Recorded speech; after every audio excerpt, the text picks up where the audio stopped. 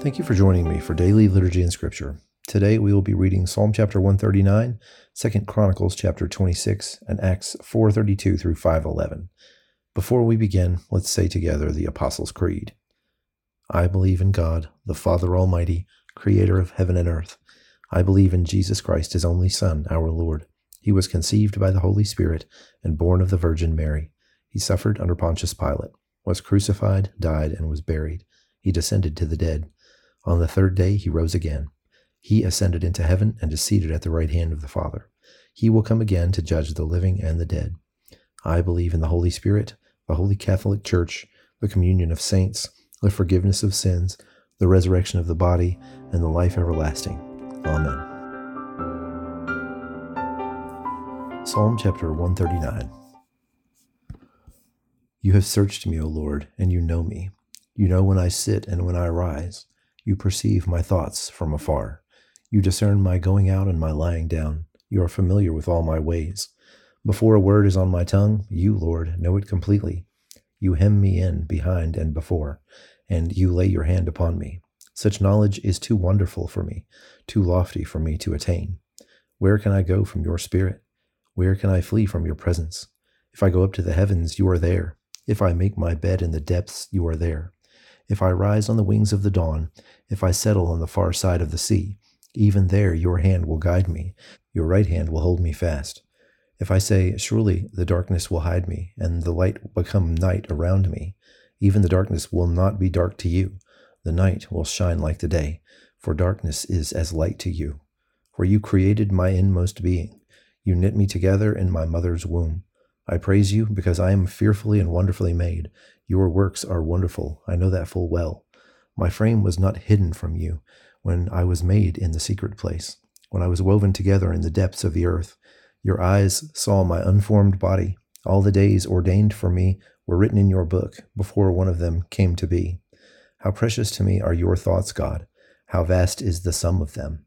Were I to count them, they would outnumber the grains of sand. When I awake, I am still with you. If only you, God, would slay the wicked.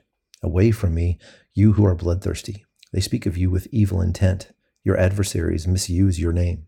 Do I not hate those who hate you, Lord, and abhor those who are in rebellion against you?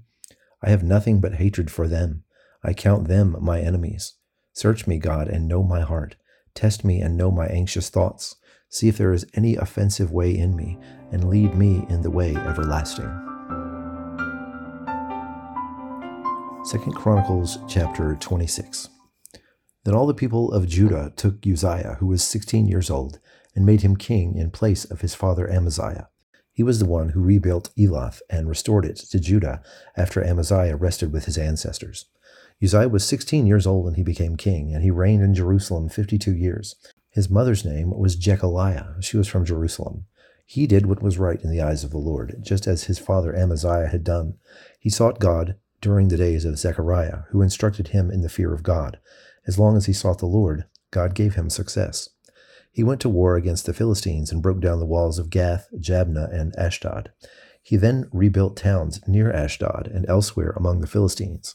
God helped him against the Philistines and against the Arabs who lived in Gur-Baal and against the Meunites. The Ammonites brought tribute to Uzziah, and his fame spread as far as the border of Egypt because he had become very powerful. Uzziah built towers in Jerusalem at the corner gate, at the valley gate, and at the angle of the wall, and he fortified them. He also built towers in the wilderness and dug many cisterns because he had much livestock in the foothills and in the plain. He had people working his fields and vineyards in the hills and in the fertile lands, for he loved the soil. Uzziah had a well-trained army, ready to go out by divisions according to their numbers, as mustered by Jael, the secretary, and Maaseiah, the officer under the direction of Hananiah, one of his royal officials. The total number of family leaders over the fighting men was 2,600. Under their command was an army of 307,500 men trained for war, a powerful force to support the king against his enemies. Uzziah provided shields, spears, helmets, coats of armor, bows, and sling stones for the entire army.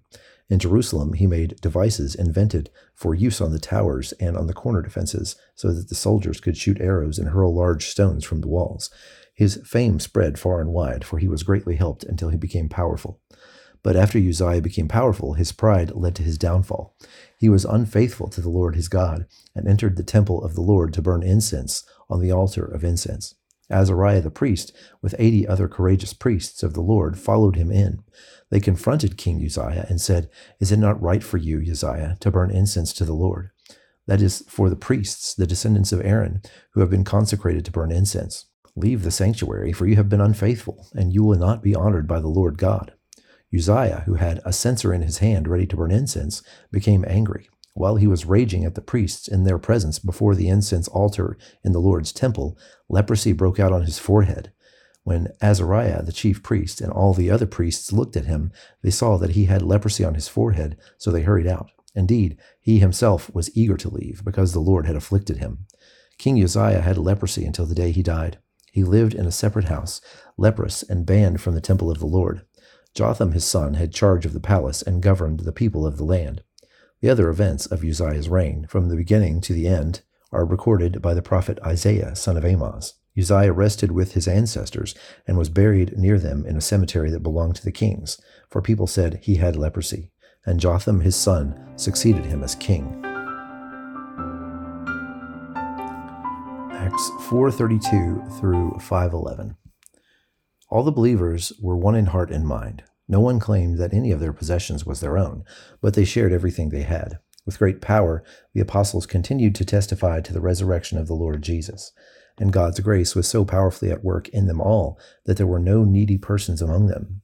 For from time to time, those who owned land or houses sold them, brought the money from the sales, and put it at the apostles' feet, and it was distributed to anyone who had need. Joseph, a Levite from Cyprus, whom the apostles called Barnabas, which means son of encouragement, sold the field he owned and brought the money and put it at the apostles' feet. Now a man named Ananias, together with his wife Sapphira, also sold a piece of property.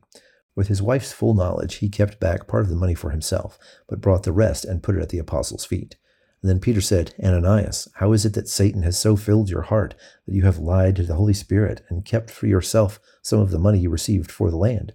Didn't it belong to you before it was sold? And after it was sold, wasn't the money at your disposal? What made you think of doing such a thing? You have not just lied to human beings, but to God." When Ananias heard this, he fell down and died, and great fear seized all who heard what had happened. Then some young men came forward, wrapped up his body, and carried him out and buried him. About 3 hours later, his wife came in, not knowing what had happened. Peter asked her, "Tell me, is this the price that you and Ananias got for the land?" "Yes," she said, "that's the price." Peter said to her, "How could you conspire to test the Spirit of the Lord? Listen, the feet of the men who buried your husband are at the door, and they will carry you out also." That moment, she fell down at his feet and died.